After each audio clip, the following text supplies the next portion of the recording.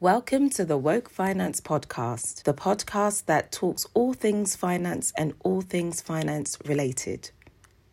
The team are here to help educate and inform you on financial matters whilst hopefully entertaining you on the way. We recommend that you seek legal, tax and regulated financial advice before making any financial decisions. And with that out of the way, here are your hosts, Peter and Jax, with this week's episode.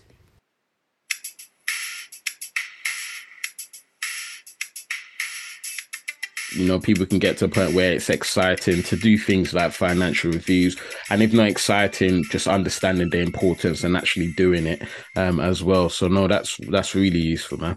Yeah. And so that was talking about, a young couple potentially new to marriage. They don't really have children yet. But what Mm, happens? What happens when you move away from just being a young couple to actually a young family? So now mm. there's an addition Congrats to in the family. advance Oh, to now all of the young families there. yeah. So how does that change things? What does that mean to become a young family? Well, I can let you know now from my experience with other people, because I don't have children yet, is it's a game changer. Mm. It changes things dramatically. There are more things to think about. Well, firstly, because children are quite expensive, right?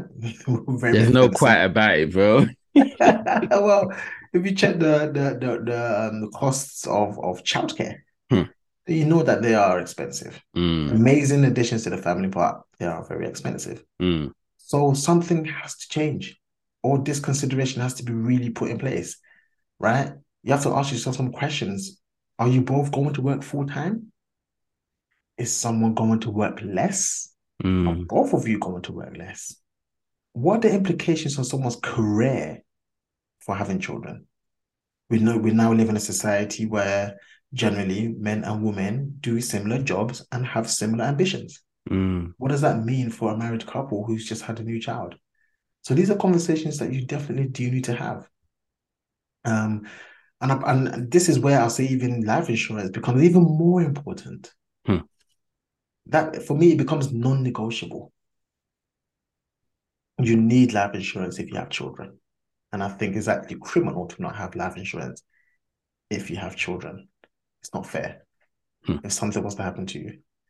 And then you have to think about things like you may have bought a one-bedroom flat, Mm, for yourself and your amazing wife or husband, and you might have been comfortable in your little cozy flat and enjoying yourselves. But the addition of one child, maybe even two children, mm, hey, what if you have triplets? That's another game. mm.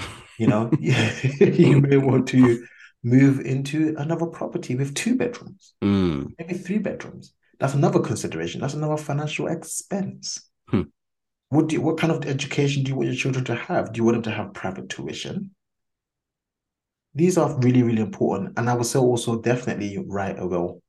Mm, Those are going to be very important. And even aside from a will, there's something called, and I don't know if this is an official document, but something that we can consider is called a should I die document, mm, which is a bit different from a will. Which is it just kind of gives you a bit more information, a bit more qualitative information as to what you want to happen if you passed away, which is of course what a will does, but this one's a bit more detailed. So they mm, may say, hey, I want to be, I don't know, buried in I don't know, a gold casket, for example. mm, It could be that detailed. Um, Maybe write one of those, to give a bit more information that's a bit more qualitative to a will. But wills are also quite important. hmm, Too many people pass away intestate, which basically means they die without having written a will. mm. Causes a huge headache for Of the people that are course. left after, especially when you have children. So I hope that makes sense for a young family or young couple that are starting a new family. Understand that it is a game changer. Think about, I don't know, more questions have to be asked. Is someone going to work less?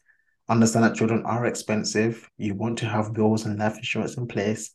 And then think about the future costs of your children, because from what I've been told as well, Peter, Hmm, it'll get more expensive.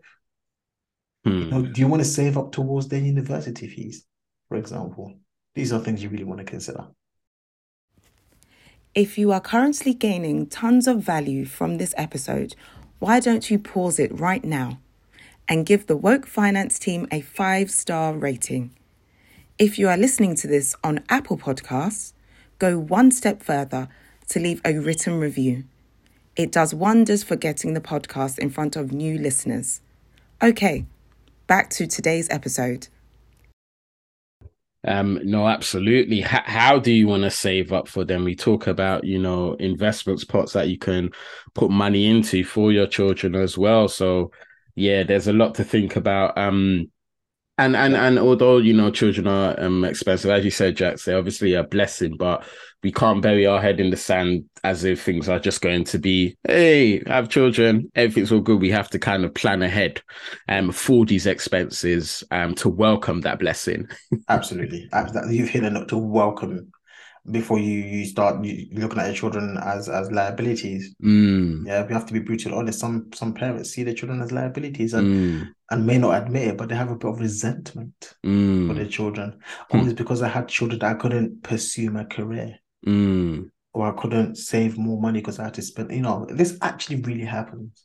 But prevention is better than cure. No, absolutely. And I think, and I think there's something around understanding, when you are married, tax implications as well, and all of the potential benefits and allowances out there, depending where you are in the world as well, what that means for your finances from a tax perspective as well when you are married. And it's about learning about how marriage can affect that positively, as well as potentially not so positively.